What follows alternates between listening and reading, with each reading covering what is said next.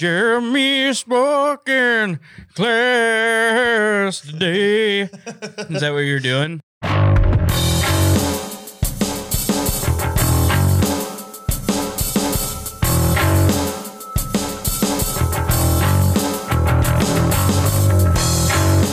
Hey guys, this is Alex Sturgeon. I'm Will Brinton. And we're here for our third episode of the HobbyPlex Show Podcast. And I am really excited that we actually are going to have a sponsor that's going to allow us to do a couple more shows a month. So instead of once a month, we're probably going to have 3 shows a month, is what it sounded like. We don't have anything officially written out yet, but I do want to give a shout out to Pivot Lending Group. They do home loans like mortgages and stuff. And I was told the rates are really low right now. They do a good job of selling. Yeah, if you're living in a shed or something. Yeah, getting homes paid for. Just call it Pivot. Get a house. Don't live in a shed anymore. So in the future, we're gonna have like this written out thing, and we're gonna plug them in the middle thing. But it is Aiden Olson's dad. Yeah, that is hooking us up with this for advertising's sake, but also he wants to support the show. He's listened to it. And he's like, he told me, he's like, you guys sound really good, very professional. Of course, that's not us. That's my sister and Weberize.com doing that. That's not, that doesn't have anything to do with us other than just being able to talk about stuff for an hour. My mom's husband works for BNSF here in Omaha. And every time I see him, he talks about how good the podcast sounds and he always listens to it. So maybe we can get like BNSF to sponsor the podcast. Yeah, and the thing was I it's weird because he approached me about it, and I was thinking that at some time in the next couple of weeks I was actually going to write out like a sponsorship proposal and try to get more sponsorships to cover the cost of producing this podcast. Yeah, and he just happened to come up on Saturday during the crash and was like, "Hey, what do you think about this?" And I'm like, "Oh, it's a great idea." So. Sounds like he's in like Flynn. Yeah. Well, he is in like Flynn. And so, again, Pivot Lending Group is going to be a nice sponsor of the show. Yeah, we could do like a sweet commercial like, "Hey, Alex, I heard you're looking for a house the other day. Is that true?" And then you're like, "Yeah, of course I am. Dude, have you heard of Pivot Lending Group?" "Yes, I have. I was going to tell you to do that, to buy a house because I heard you're looking for a place to get a loan or something. So you should call Aiden Olson's dad over." Oh man. Okay. So, I'm glad we got that out of the way. I was exciting news. That's kind of one reason why we're here kind of early, because we were scheduled to do one next Monday, but we had a pretty big event this weekend at the Plex, and I wanted to go over that. I didn't want to like let a week go by where, we start to like lose our memory and stuff. Yeah. Also, there's some really big hobby news that happened this week. The Dirt Nitro Challenge was out. And did we just do what's called a cold open? Yeah, I think so. I'm freezing over here. Nice. Let's get into some hobby news. How about that? Sure. The Dirt Nitro Challenge was this week, and a great thing happened. Seth Van Dalen, who's been coming down to the HobbyPlex since he was like 12 years old, was your pro buggy top qualifier. He also TQ'd, was it the Southern Nats about a month ago? I believe he did TQ around. I don't know if he had the overall. Okay. I'm not sure. I guess I'm not sure. I guess I honestly don't remember. I know he was out front at the beginning. Maybe he did TQ. I thought he TQ'd buggy again there too. Either way, to be top qualifier at the Nitro Challenge is really, really hard. Yeah. I've been there. I went there in 2011. The race is grueling. It's a week long. You don't get much track time. I mean, you get 2 7-minute runs or something like that per class. You don't get the ample amount of practice that a lot of us are used to when you show up to a race. And part of that's because they had 600 and something entries. Yeah, they never cap it. It's always... I was always told they never capped it. They just took as many entries as they could get. I think a couple of years ago when they did 5th scale, then they had a 5th scale track, a 10th scale track, and an 8th scale track. I think it was like 1,100 entries for that. Oh. And I think they decided that was too many because it just went on and on and on. And I think on the 8th scale side, I think it approached one year like 700, 800 entries. Mm-hmm. I remember the year after that, he said he was going to limit it.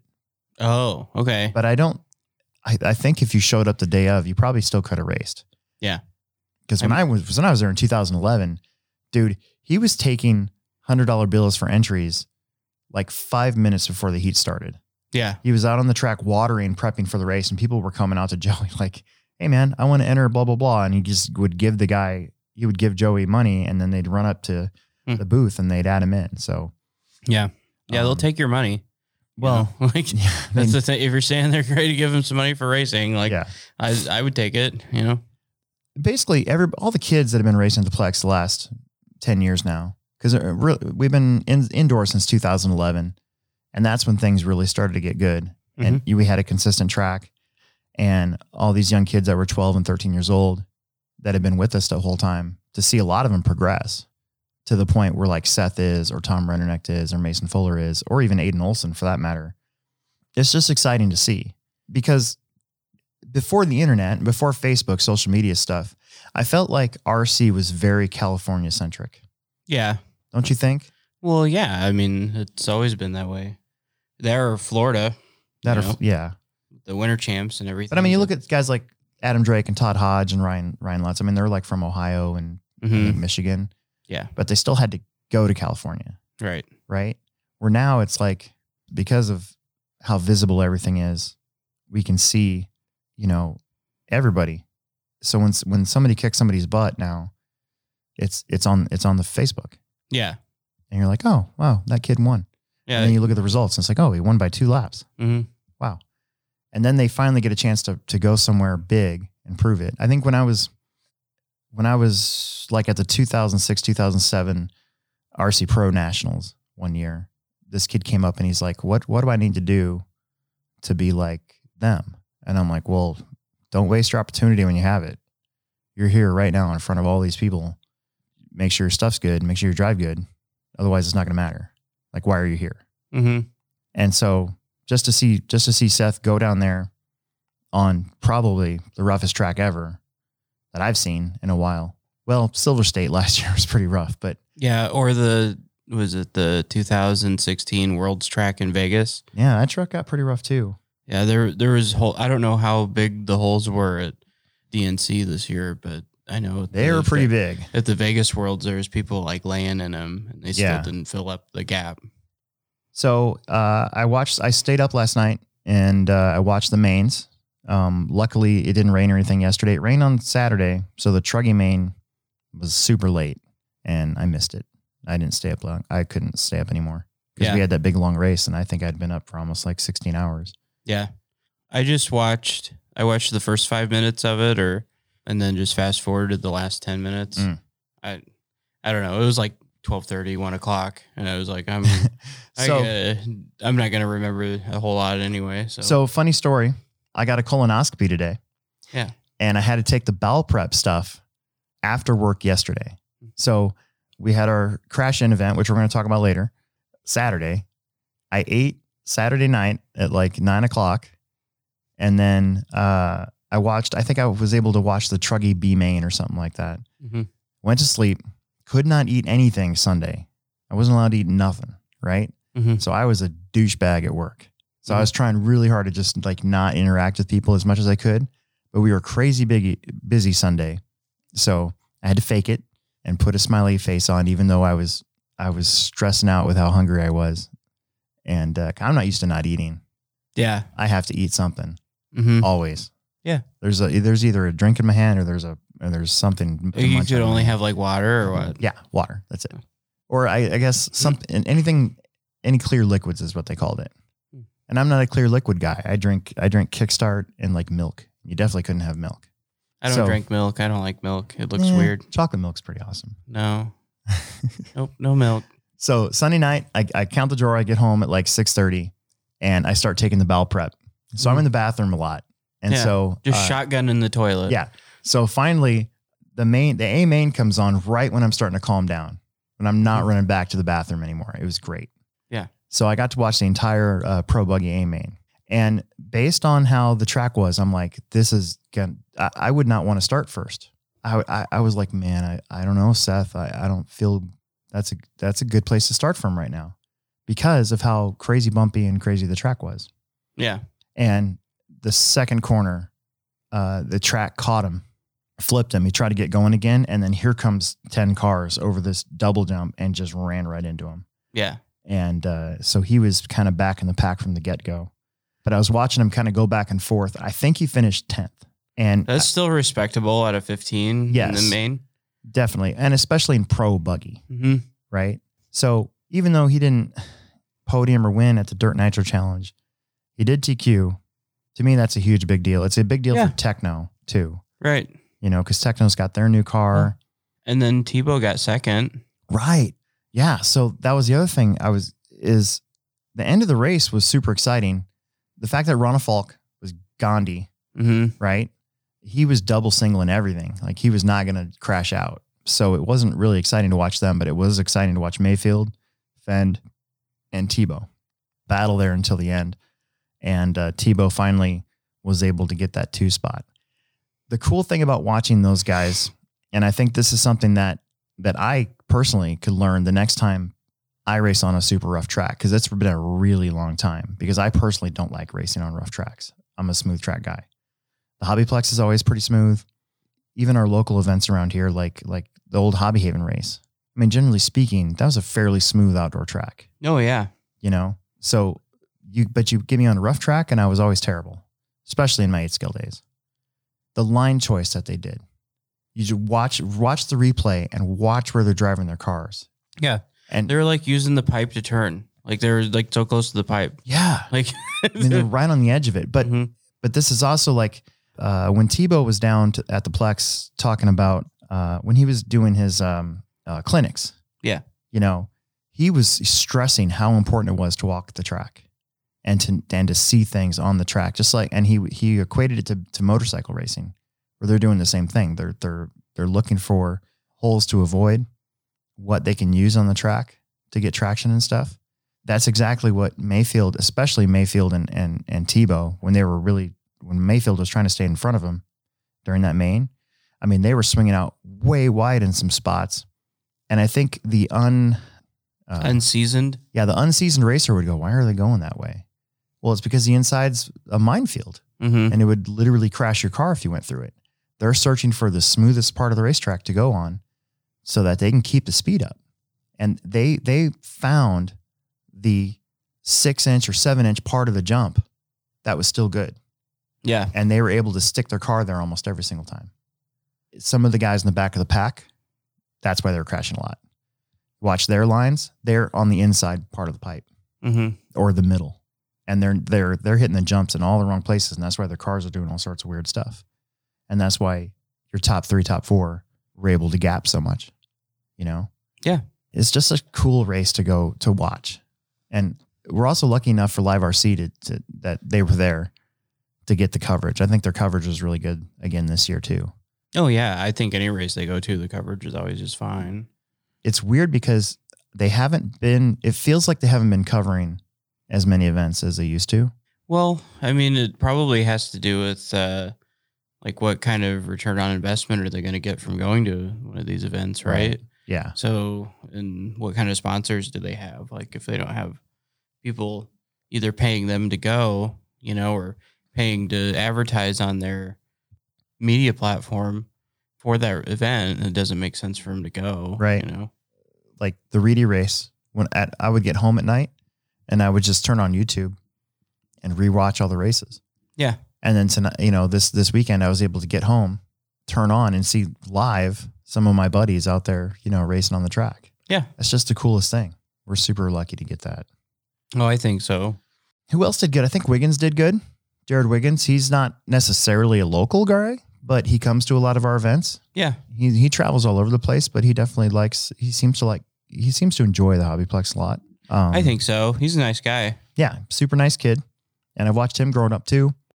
I think the last time I legitimately beat him was 2015 or something like that in e-buggy a long time ago. I beat him at the Plex. Nitro buggy. In Nitro buggy? Yeah. I know I did. It would have been like 16, I think. Yeah. I don't know. I don't know if we could do that now. Probably not. I probably couldn't. I don't know. You probably could. Maybe. You're still young and you got the knowledge and the talent and the trigger finger for that. Yeah, maybe. I don't know. It just depends on how much I want to work on it. Like I mean, nitro isn't my bag baby. I just kind of did it just to have a good time with it, you know? Yeah. If I spent a lot more time on it, I'd probably do better. But I mean, those guys just have kind of a natural talent for that sort of thing. So, And they have like an extra gear. Yeah. Too. Mm-hmm. They turn it up to 11. Nobody? Is this thing on? Oh, was that a joke? Yeah. Jesus, I'm so have sorry. Have you ever seen Spinal Tap? What we do is if we need that extra push over the cliff, you know what we do? Put it up to 11. 11, exactly. And then the other guy's like, couldn't you just make 10 louder? And the guy at Spinal Tap's like, but this goes to 11. Like, I never seen Spinal Tap. Man, the I'm rockumentary. Sorry. I know of the movie, mm-hmm. and I think I've seen snippets of it, but I've never actually watched the entire movie. It's like Monty Python stuff. Like you would think that I should know that. Yeah. I don't think I've ever actually sat through an entire Monty Python movie. Dude. I know. I really thought this friendship was going to work out. I could probably go verbatim any South Park episode if you want. Yeah, we do that a lot. Yeah. Anyway, sorry. So Wiggins, I think Wiggins bumped up to the A in Pro E-Buggy. Mm-hmm. And then I think he just missed I can't remember if he missed the cut or not in Truggy. Yeah. I thought he just missed it. I know Seth bumped up in Pro Truggy because I watched most of that race. Anyways, the Dirt Nitro Challenge, it's kind of like, for those listeners that don't know what that is, it's the biggest nitro race of the year. The Reedy race, which we talked about last time, is probably one of the biggest electric races, 10 scale of the year. The Dirt Nitro Challenge is definitely the biggest nitro race of the year. And it's in February, and it used to be in Arizona, so it was always a nice getaway. Now it's in Southern California, so it's still a nice getaway. It's at basically a better location, it seems like, for the teams. So it's not as expensive to travel to, even though Arizona's just down the street from, 3 hours away from San Diego or whatever. Yeah. It's even closer now. It's actually way closer to Hemet, where this race originated from in the early 2000s. It's on YouTube. Looking back in the Hemet location, the Hemet track was quite a bit smaller and way rough. I mean, it was crazy rough back then. Mm-hmm. And that's back in the day when you didn't touch the track at all. Like you would build the track and be like, there you go, have at it. And then the track would just disintegrate. But like we said, this race gets like 600, 700 entries a year. There's multiple classes of 8 scale off-road, of 8 scale truggy off-road, of electric 8 scale. And it's something that we all kind of look forward to as well to go watch.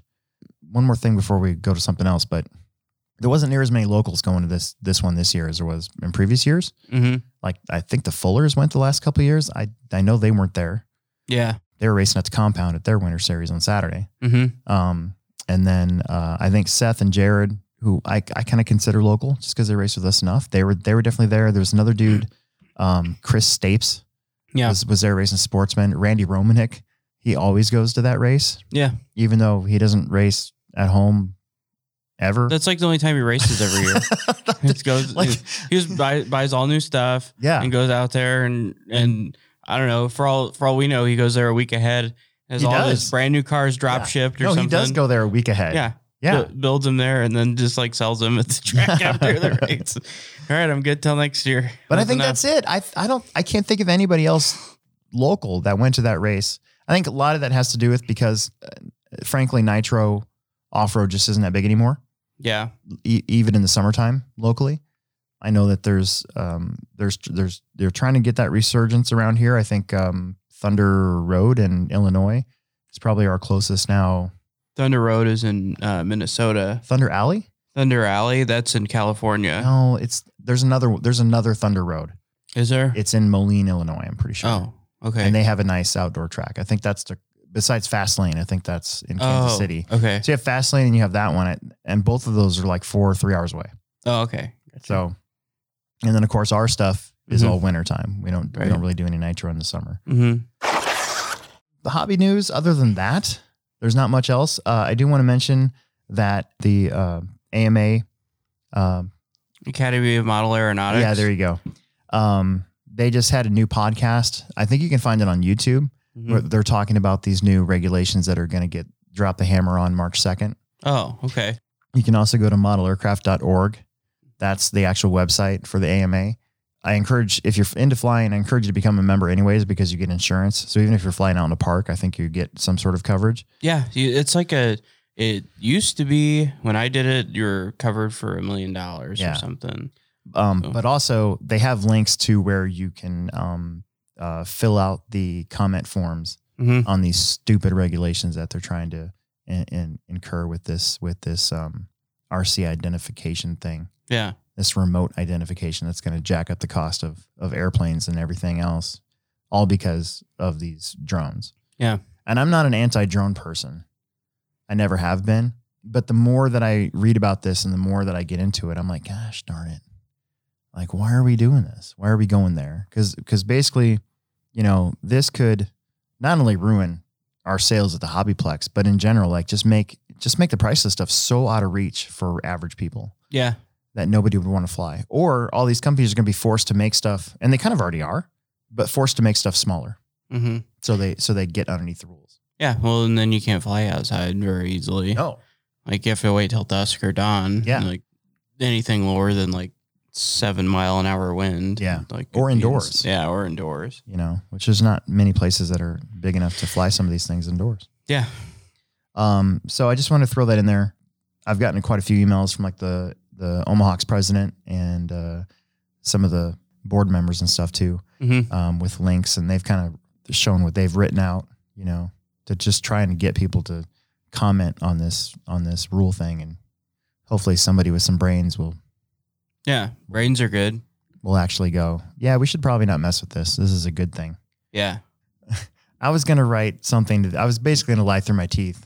But I ended up not doing it because I was just like, look, I work at a hobby store. This is a huge part of our business. If you ruin it, we're going to have to focus on something else. And you guys want us to close? I don't get it. Like, you know, but I was going to write, I used to be a crackhead. And then I discovered model airplanes. Let's move on to just a quick couple new products that came in at the Plex. I know you're not quite an airplane guy. I used to be. Yeah. Well, remember? Cool. Yeah, I remember.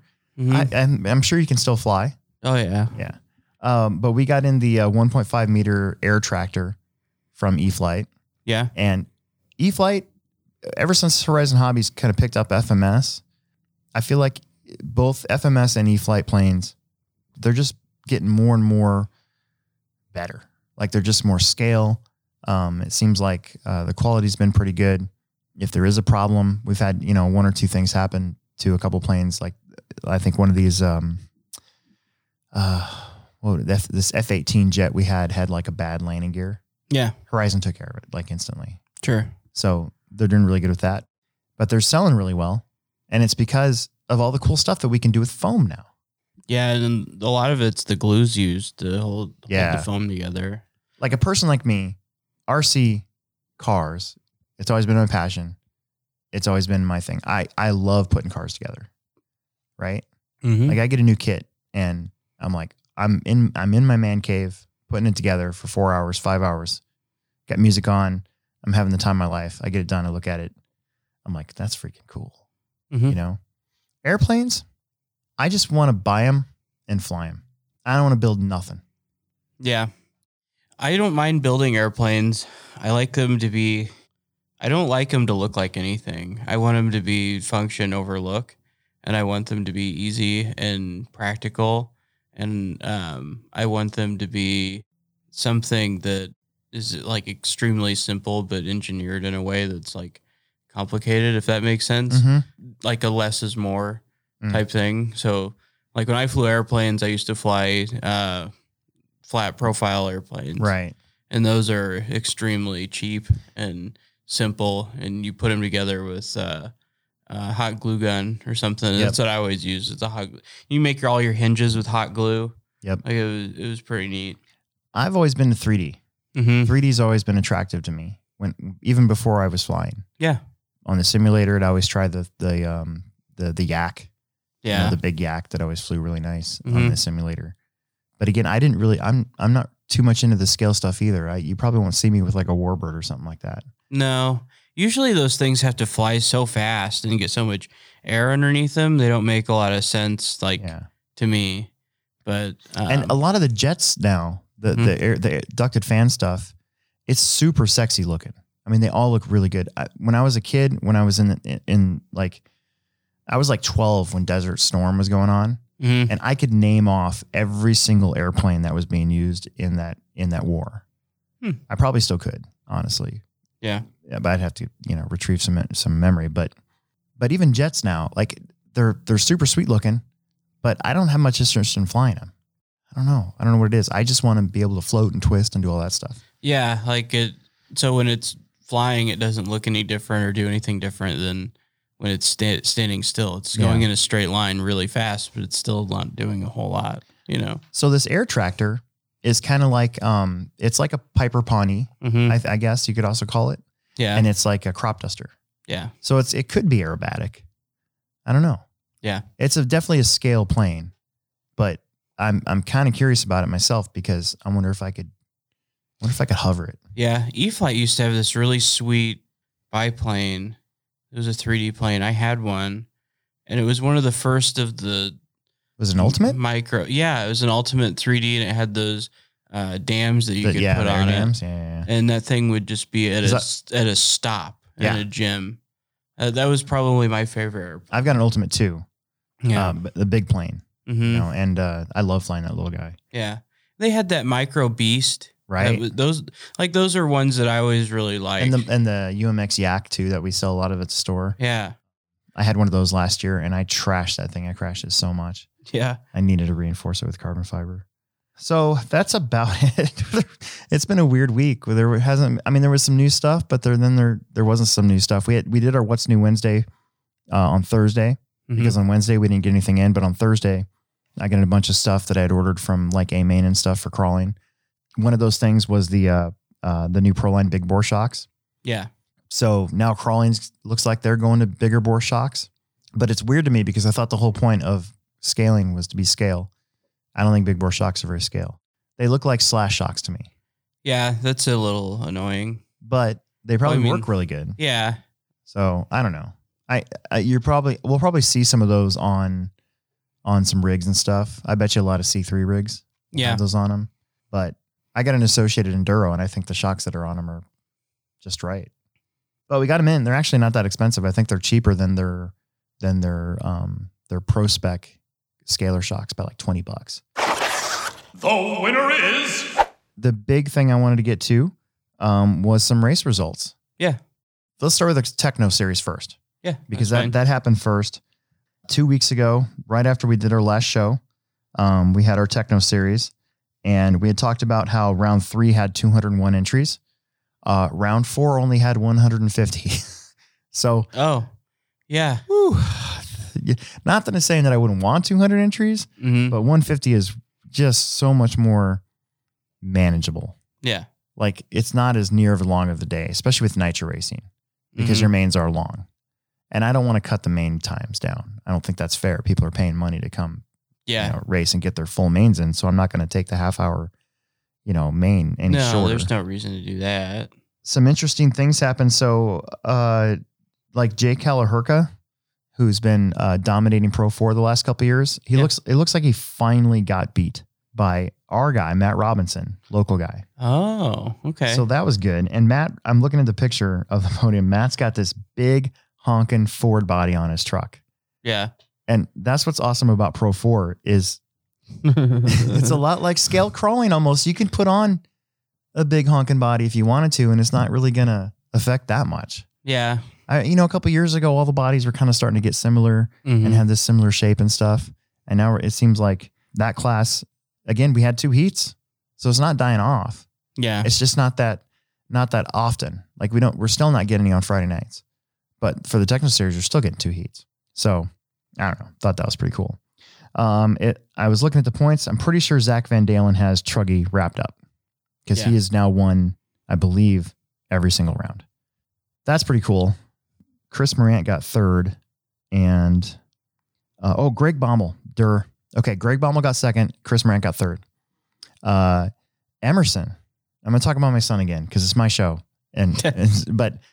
So we're doing 10-minute stops, and we had this thing strategy-wise. Emerson was doing great. We had this thing going so well, and he broke a wheel Otherwise, he had at least second in the bag. Yeah. And we broke a wheel halfway through, 15-minute mark, and he's out.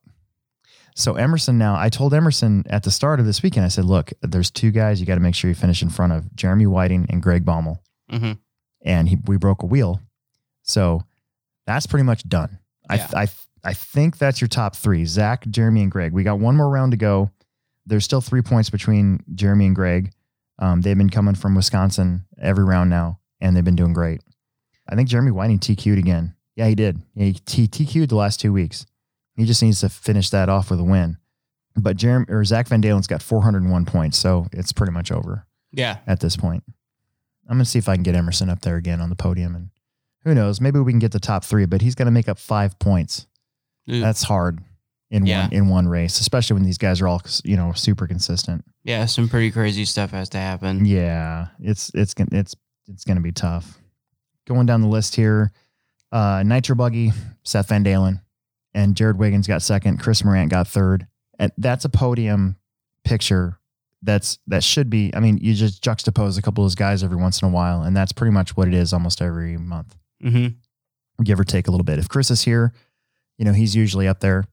Same thing with Jared. Yeah. And of course, Seth is just on another level in the main. Like he was doing awesome. Yeah.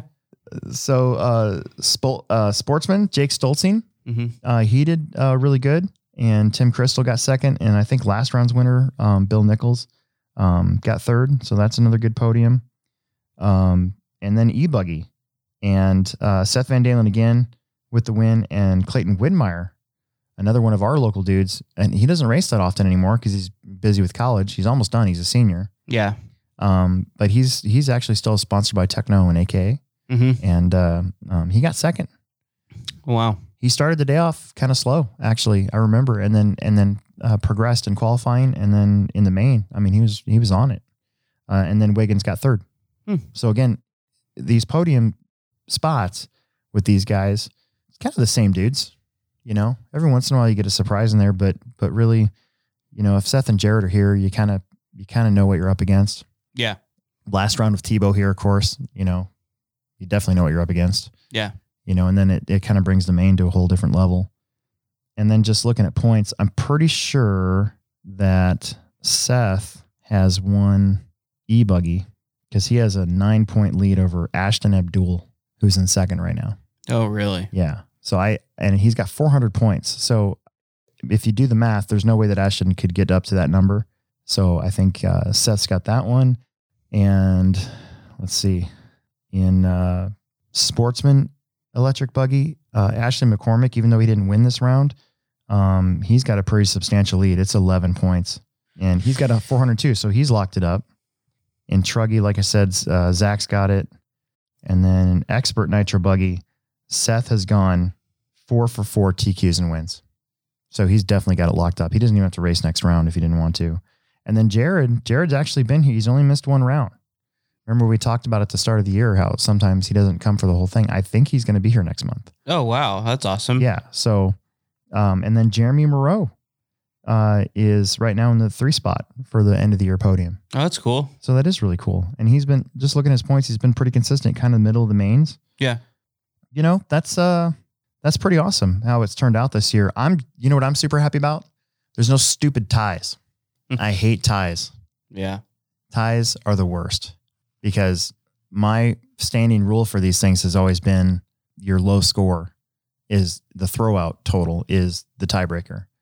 Yeah. So if you don't show up and the next person's got a, 88, the 88 still beats the 0 no matter what. Yeah. But if there's a second tie, I'd always go to the next lowest tiebreaker. Well, what if there isn't a next lowest tiebreaker? Then what do you do? Mm-hmm. And that's only come into play 1 year. And I screwed it up. I should have given the sportsman title to a different person. Oh, really? Yeah. Oh, I didn't know and that. I felt really bad about that. So I had a year to stew about it. Actually, I had not a year. I had a couple months because I wanted to implement that same thing for the summer series. But now it's podium spots. Like, so if you have a tie all the way down to past your second drop and one person's got a third place and the other person doesn't have any podiums, then the third place trumps the 0. Or the higher finish counts more than a couple third place finishes. So if one person's got a first and the next person's got 2/3, to me, the first place trumps the third place. Yeah. That's just the way I think. I think if you won a race, that's better than 2/3, I guess, Sure. when it comes down to that. So luckily, I looked through these points and I don't see any crazy ties this year Yeah. that I have to worry about. That's always good. Yeah, makes me feel better when I'm getting ready to hand out those plaques, so there's no controversy. Yeah. Or complaining, which doesn't happen often, but you try to avoid it as much as possible. Okay, well, let's talk crash-in. This weekend was our 3rd annual carpet crash-in off-road race, and this one we finally had a big race turnout. Yeah, I would say so. I know, wasn't it? It was over 100. It was 112 entries. Nice. That's like perfect size for one, or realistically a 2-day event. You know? Yes. Like if you're going to try to do it all in one day, if it was anything more than that, it probably would have been 150 would have been long. That would have been. But long. I still think we would have gotten done at 10. Mm-hmm. Because we just burned right through those qualifiers, and everybody was doing a good job on time. And I'm a little gassy today. The colonoscopy thing. Yeah, no way. Yeah. Yeah, they go till they hit the back of your teeth or what? No.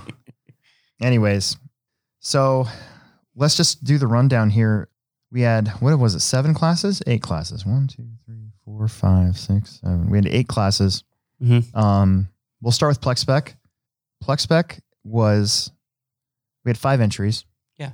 And I thought we'd have a little bit more. There's a couple locals that didn't come out, like the Nemix. Yeah.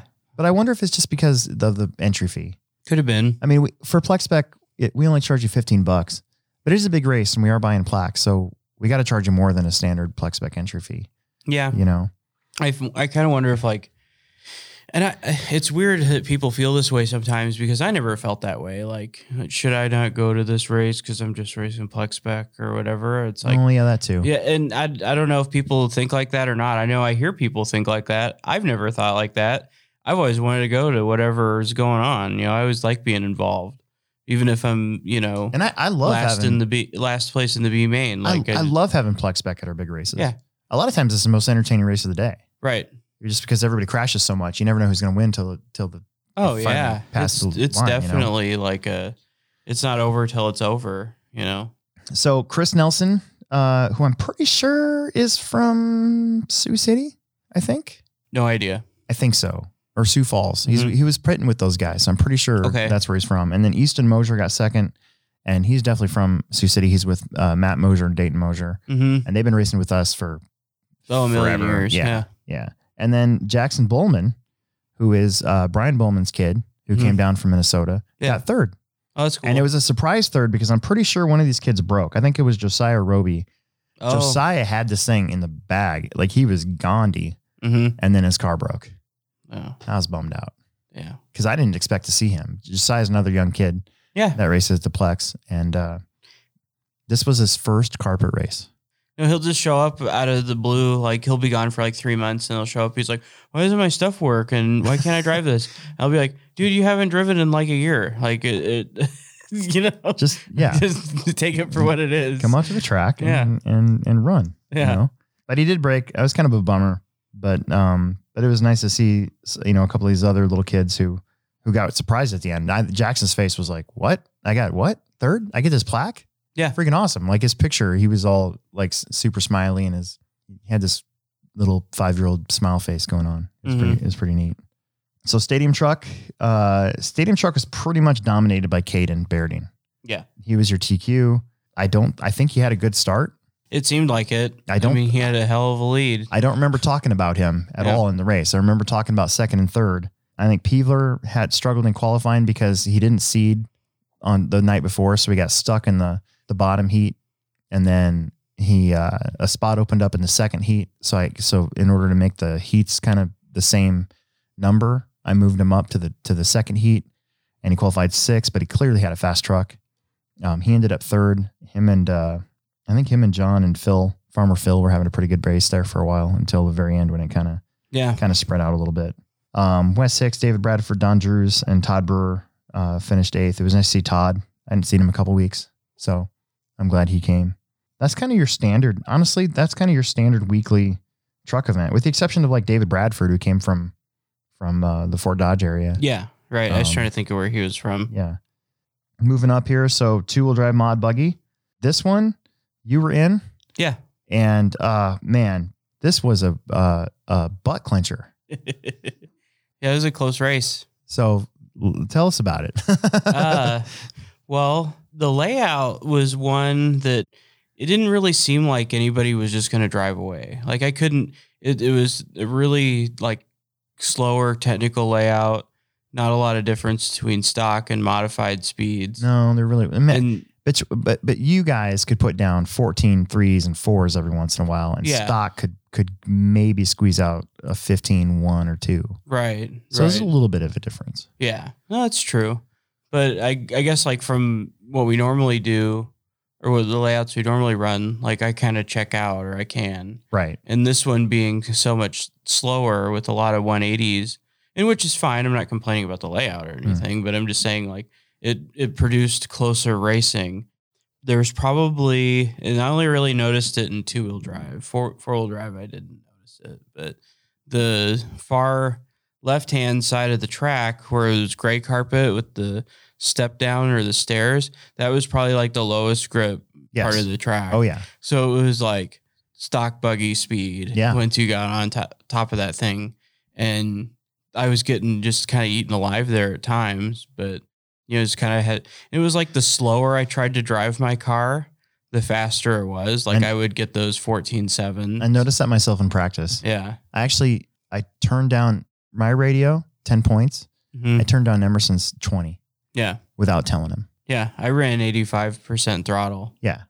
And he went faster, and he crashed way less when I did that. Yeah. So that was really good. I also turned my drive frequency way up. Did you? Yeah. So Aiden Olson, I mean, let's be frank about this. He probably had you guys. Yeah. I mean, he was clearly the fastest car. His fast lap was a 14.6 in the main.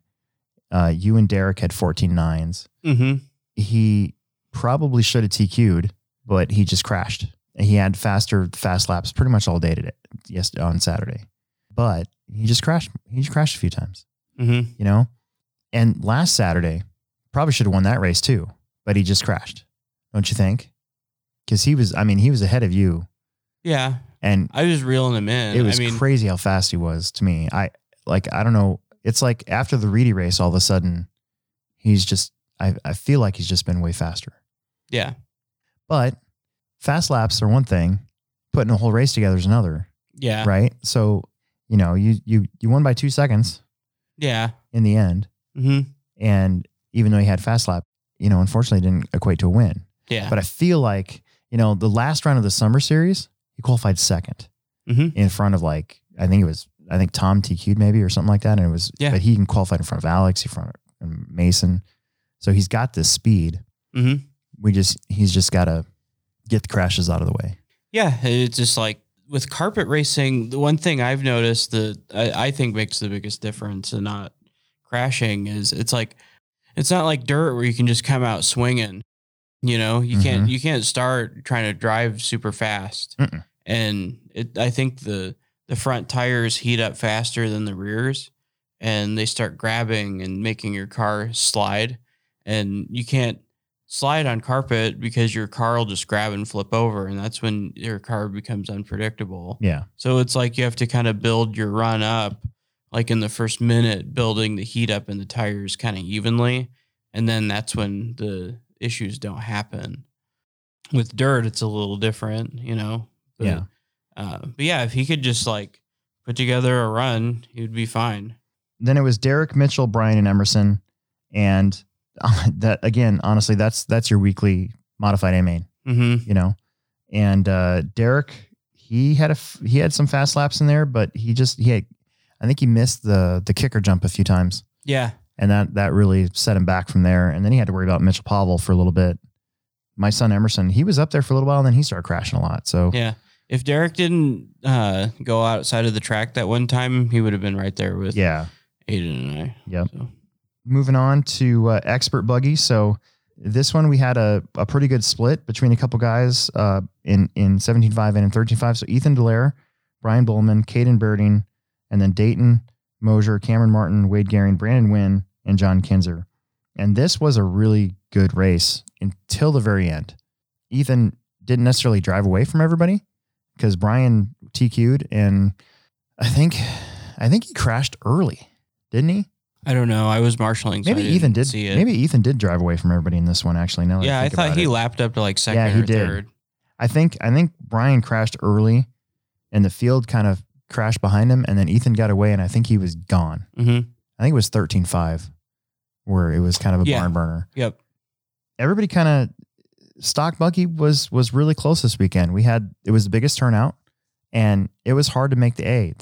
I remember there were 5 guys that had 06s for times. Mm-hmm. So we qualified based on time. So they had a 24, 23 lap at 5:06. And there was 5 guys that had that exact same time. And it came down to tenths of seconds. And 2 of those guys were in the B main. Yeah. I mean, that's how crazy stock was today or Saturday. Yeah. And that's what it's supposed to be. That's why stock. Mod, usually there's separation. Stock, not so much. If we go to 13.5 four-wheel drive, they flipped. Brian Bowman, he won, and Ethan Dallaire got second, and then Ethan Mickelson, who had a horrible day in qualifying, if I remember right. Like, I think he made the A main on the last qualifier, qualifying 5th or 6th, and then was able to get through kind of the field after that. And I think he drives for Serpent. So it was Serpent. I think it was Ethan running a PR? He still ran a PR 4-wheel drive. Okay. Yeah. And then it was until he gets his new car. Right. And then it was Ethan with Ethan Mickelson with another Serpent. So the Minnesota guys came down. It's a Serpent team, and they all did pretty well. Yeah. So Bowman, this was a pretty close race, but I think Ethan just crashed too much. He had like 2 or 3 more crashes than Brian did. Yeah. And that was really the difference. That car looks twitchy city. Yeah. It looks really hard to drive. Yeah. And then if you look at the lap times, I mean, the leaders had 23 laps. 8th place had 21 laps. Mm-hmm. So there's a little bit more traffic to kind of get through. And, I thought I did a pretty good job of getting everybody on the stand or, out there on the track to move. Yeah.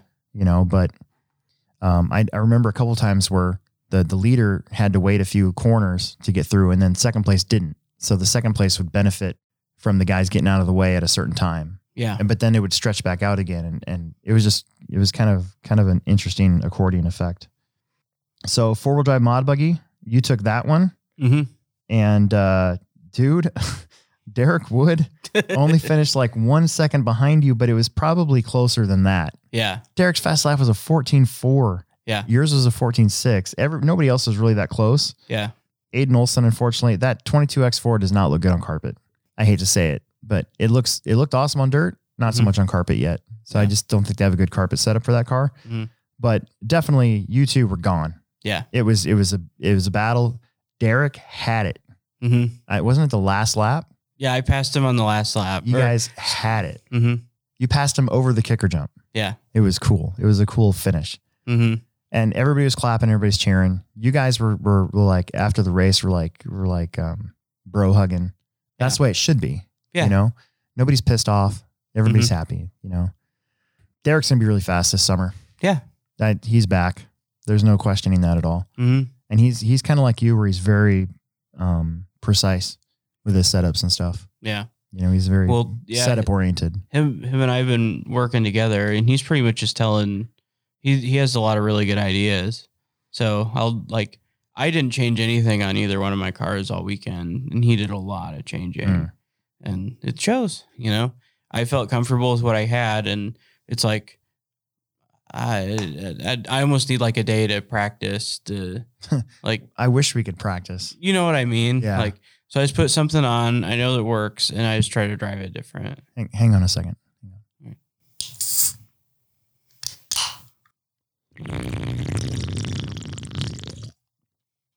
Oh, man. Hey, pass me a kickstart. I got to get that colonoscopy stuff taste out of my mouth. So independent 21.5 two-wheel drive buggy. I just like to say that 21.5 is a really perfect speed for the carpet. Yeah, I would say so. Whenever I drive those, they look like they're going a lot faster than 21.5 should be. You know? But I think that like a lot of the other races we go to, they lock the gearing on them. Right. But I didn't feel like doing that. No, I part of it was because I don't have anybody to help me tech. Well, that and not everybody's using the same motor either. Right. Wade Gehring, his I'm not going to say how he put it here on the podcast, but basically his other little kid didn't want to come. I think it was Grayson. Yeah. Didn't want to come. So he's just like, well, I'm racing his car then. So he took his car and he raced it. Yeah. Wade doesn't have any sponsors. Mm-hmm. So he's free to, do whatever he wants. And he raced 21.5 and he TQ'd and won. Justin Stevie probably could have had something for him. And Justin also was racing 17.5 and he got a 21.5 to race this class 2. He doesn't have any sponsors. Mm-hmm. He seemed pretty happy with his car and that, the speed and everything. And then it was cool because like Quentin Martin, who's running that Schumacher. Yeah. He got third. His kid, Trevin, was right there behind him until like the very end. And they were having a really good race. I think Trevin punted him over one of the humps. And I said something like, oh man, when in doubt, take your dad out. And they both were cracking up on the driver's stand. Yeah. Which is how, again, it's supposed to be. Yeah. You're supposed to have fun if, especially if it's your own kid. Like if Emerson takes me out in a race, I'd be like, you're walking home. Yeah. But at the same time, it'd be like, well, I probably had it coming. Yeah. Whatever. I brought you into this world. Yeah. I can take you out. Yep. Joe Snow's got 5th. Jackson Anderson. That's a nice kid. Yeah. And he just got introduced to carpet 3 weeks ago. He's been a Friday night dirt racer. Mm-hmm. Decided he wanted to try carpet. All of a sudden, he's a carpet racer. Yeah. He's all about carpet. Jackson's like texting me 24/7 about stuff. And he's like, do you have a motor I could borrow? And so I'm like, yeah, let me go through some 10 boxes in my basement, see if I can find it. Dude, his car was pretty jacked up 2 weeks ago, though. The bell cranks were on backwards. Yeah. So his car was all wrong steering wise and everything. And I'm like, dude, you need to fix this right here. Yeah. And he's really been, but you know what? He's another one of those kids. It's kind of like Aiden, where he wants to get his stuff right. Yeah. So I'm happy to see that. Yeah, he's always pitting next to me. Yeah. I remember the first, because I didn't know him when he started pitting next to me. Yeah. I was like, who's this guy? And because Brian Burt normally pits next to me on my left. And I was like, well, who's this guy next to me? And it was like, oh, hi, I'm Jackson. We're friends on Facebook. Hi. And I was like, oh, hi. And he's like, I wanted to pit next to you because I need some help. Like, okay, cool. That's a good reason. Yeah. So I've been wrenching all of his stuff. He's like after I run tires, I take them off my car. He's like, are you going to keep running those? So I've been giving him all my old tires. They're all my used up stuff. Oh, man. Phil Palmer finished 7th. Gage Noonan finished 8th. Actually out-qualified his dad. Dude, Derek Noonan had a horrible day Saturday. So Derek's usually up here. Mm-hmm. He's the dad of Gage. Mm-hmm. Poor dude. I think he broke his truck. And I think in buggy, he didn't have a very good B main. Yeah. His youngest kid, I think is it Grayson? Sounds right. Dude, well, Grayson's Justin's kid. Grayson's Justin's kid. You're right. It's Gage and oh gosh, how come I always forget their kids' names? I'm horrible with that. I don't know why. They're the only two. I'm Wade and Derek's kids. I can never get their names right ever. To this, and they've been coming for a year now, and I keep screwing it up. I'm the worst with names. Yeah, but it was nice to see. It was nice to see Gage get up there. I think he did pretty good in truck too. But you know what? I mean, that was a really good. The 21.5 was great. It was 16 cars. So it was maybe our second biggest class, I think. Yeah, that's not too bad. And then, 40 plus modified. I know you're going to make fun of me for racing it, but I TQ'd and won. Mm-hmm. And Brandon Wynn and Cameron Martin were 2nd and 3rd. I've known Brandon and Cameron since I was probably 15 or 16. Mm-hmm. I probably knew Brandon longer because he's been a Des Moines guy forever, but I don't really remember him until we started going to regionals and stuff. It was nice to see those guys come out. They both ran Losi, so it was an all Losi 3 podium. Yeah. Which to me doesn't mean a whole lot since I don't really care what I drive anymore, but mm-hmm. still, it's probably kind of interesting to see that. and we all had cool paint jobs. Yeah. And we all looked really old in our podium. Yeah. David Radford's 4th, Farmer Phil 5th, Brian Burnt was 6th, and Rod Case was 7th. I think we had 9 40-plus cars, and I didn't want to run all 9 in the main because 9 or 10 cars on the track that we run on is a lot, and it just causes a crash fest. Well, so I don't think 9 cars is a lot if they're not all in the same lap.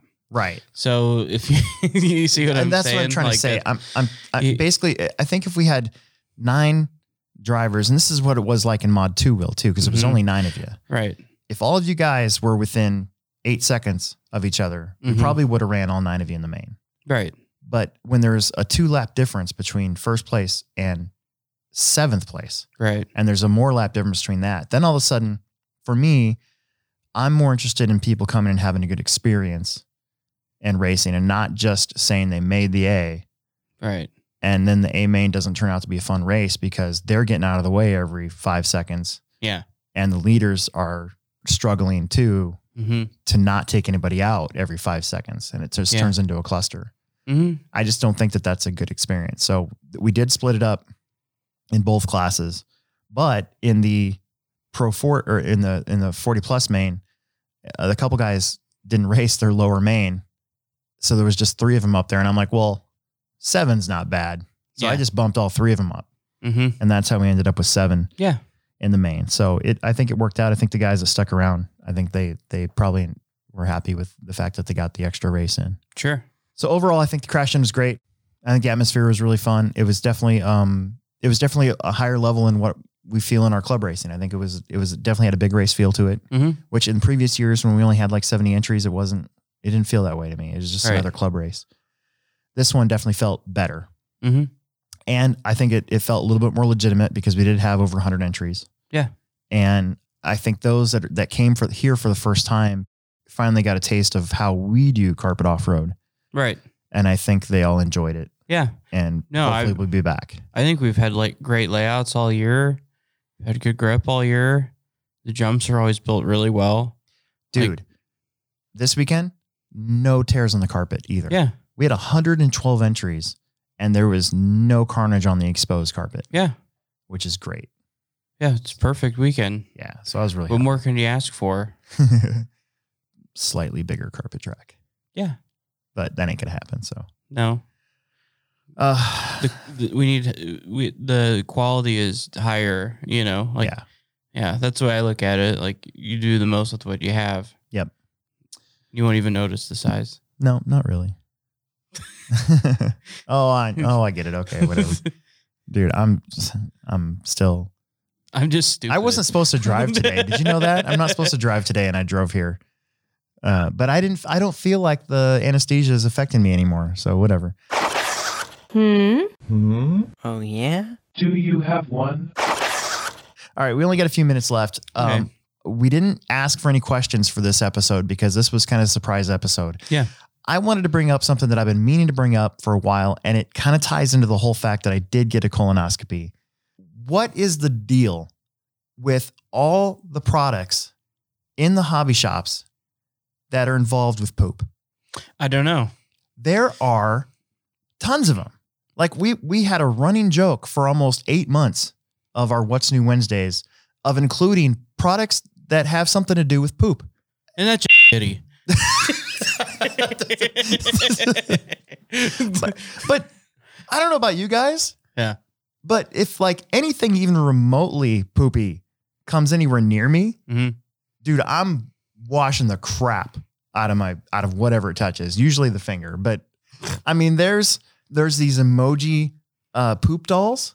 Yeah. They're like $2.99. There's Play-Doh that you can squeeze out and it looks like dog poo. Yeah. There's back in my day, we didn't tell nobody when we were going poop or nothing. And we liked it. We were happy that way. Yeah. There's a couple games. Yeah. Like Flush and Frenzy. Yeah. Where the whole point of the game is that this poop thing comes out of the toilet and you're supposed to catch it. Yeah. It's like, why they should turn that into a Mr. Hanky South Park game. They totally should. There's a keychain that makes like cat fart noises. cat farts? Yeah. So you squeeze it and it's like, bleh, bleh, bleh, and it's a cat and it makes these bleh, bleh, bleh noises. And it's supposed to be, and it's in the shape of a cat. So it's a cat that like poops. There's these squeezy things that you squeeze them and then there's a what are those sloths? They have these sloths. Yeah. It's a keychain in the shape of a sloth and you squeeze it and it like poop comes out of it. And then it gets sucked back in. What is the Bizarre. deal? I never knew there was that many products. And I never knew there was a market for that. Is all this stuff coming from the home office, like warehouse? No, not, well, some of the games. Yeah. So I wonder if like Jason's disorder is like, give me all. All right. Hello, China. Yes. You're going to like this order. Anyways, I've been wanting to bring that up for several weeks now, but it's so weird to me. Mm-hmm. I never knew there's a market for poop stuff until I started doing these What's New Wednesdays. Yeah. And I'm trying to make Cameron, who usually does the video, I try to make him laugh, so that you can hear it on the YouTube thing. Yeah. Number one and a number two market. Perfect. Well, real quick, how did you do in St. Louis? We left you last time you went down there. I think I did okay. I didn't prepare for that race. The last time I'd been on dirt before that was in November at the RC compound. So after not having been on dirt in 3 months, finishing, I believe, 21st in modified 2-wheel and I think 23rd in modified 4-wheel. Yeah. That's not terrible. Yeah, not terrible. Could have done a lot better. There was a whole bunch of Omaha guys that went down there. Yeah. It was like Wade, Will, you, Andy, Kyle Gannon did really good down there. Yeah. Kyle Gannon won 40 plus mod and he did really good in stock. Yep. Right. Nearly made the A main and modified 2-wheel open or state regular, whatever. I always think open. Yeah. But they have an actual open modified 2-wheel. It's a different class. That's what I would run. Well, I didn't, I read it just said 100% sponsor or something. And I'm like, I'm dyslexic really bad. So I just read it, like just glanced over it and didn't think, I was like, whatever. And so it was no 100% sponsored drivers. It's like, dude. If Emerson and I are able to go to one of those, I'll definitely run that class. Mm-hmm. But yeah, Kyle almost made the main and like, I'll just call it pro modified 2-wheel. Yeah. So, nice. But yeah, I think open is in like whatever, but it's not that anymore. So, you can find me on HobbyPlex After Hours every Thursday at 9:00. I did do a live show during the track build, and it was terrible because I didn't realize that my computer could pick up every single noise that was made inside the building. So I was on the other side of the track, like 100 feet away, with my headphones on, barely singing Pearl Jam. And you could hear every single word I said and how bad I sounded. It was terrible. Were you like, Jeremy spoken class today? Is that what you're doing? It was, I was singing Corduroy from the second album. Gosh darn it. Vitology. Yeah. Yeah. I was singing that song and, whatever. So I won't do that again. I'm going to have to get like a different camera or a different mic or turn off the sound or whatever. So, but HobbyPlex After Hours, 9 p.m. every Thursday in Central. You can find me on the HobbyPlex Show YouTube channel, which if you haven't subscribed to yet out there, you probably should because we're getting really close to 1,000 subscribers and that'd be awesome. And then we'll try to do What's New Wednesday tomorrow if we get anything new in. And we may do there's just regular racing this weekend. So there's not too much stuff to go over other than that. Yeah. Well, the pressure's off for the point series, thank God. Yeah, whatever. So I'm going to try some stuff on my car and do some really weird out of the box stuff. I just have to win one more race to get my confidence up. Yeah, I'll let you, bud. Whatever. Shut up. So that's it. Again, it's we just got to give a shout out to our new sponsor that we're going to be plugging. Hopefully the next show will have a full thing, but it's Pivot Lending. You can find them on www.pivotlending.com. There's nothing more awesome than buying a home. Gretchen and I have owned our home since 2007. So yeah, I live in a home. Build up some equity and pass it down to your kids or whomever. Yeah.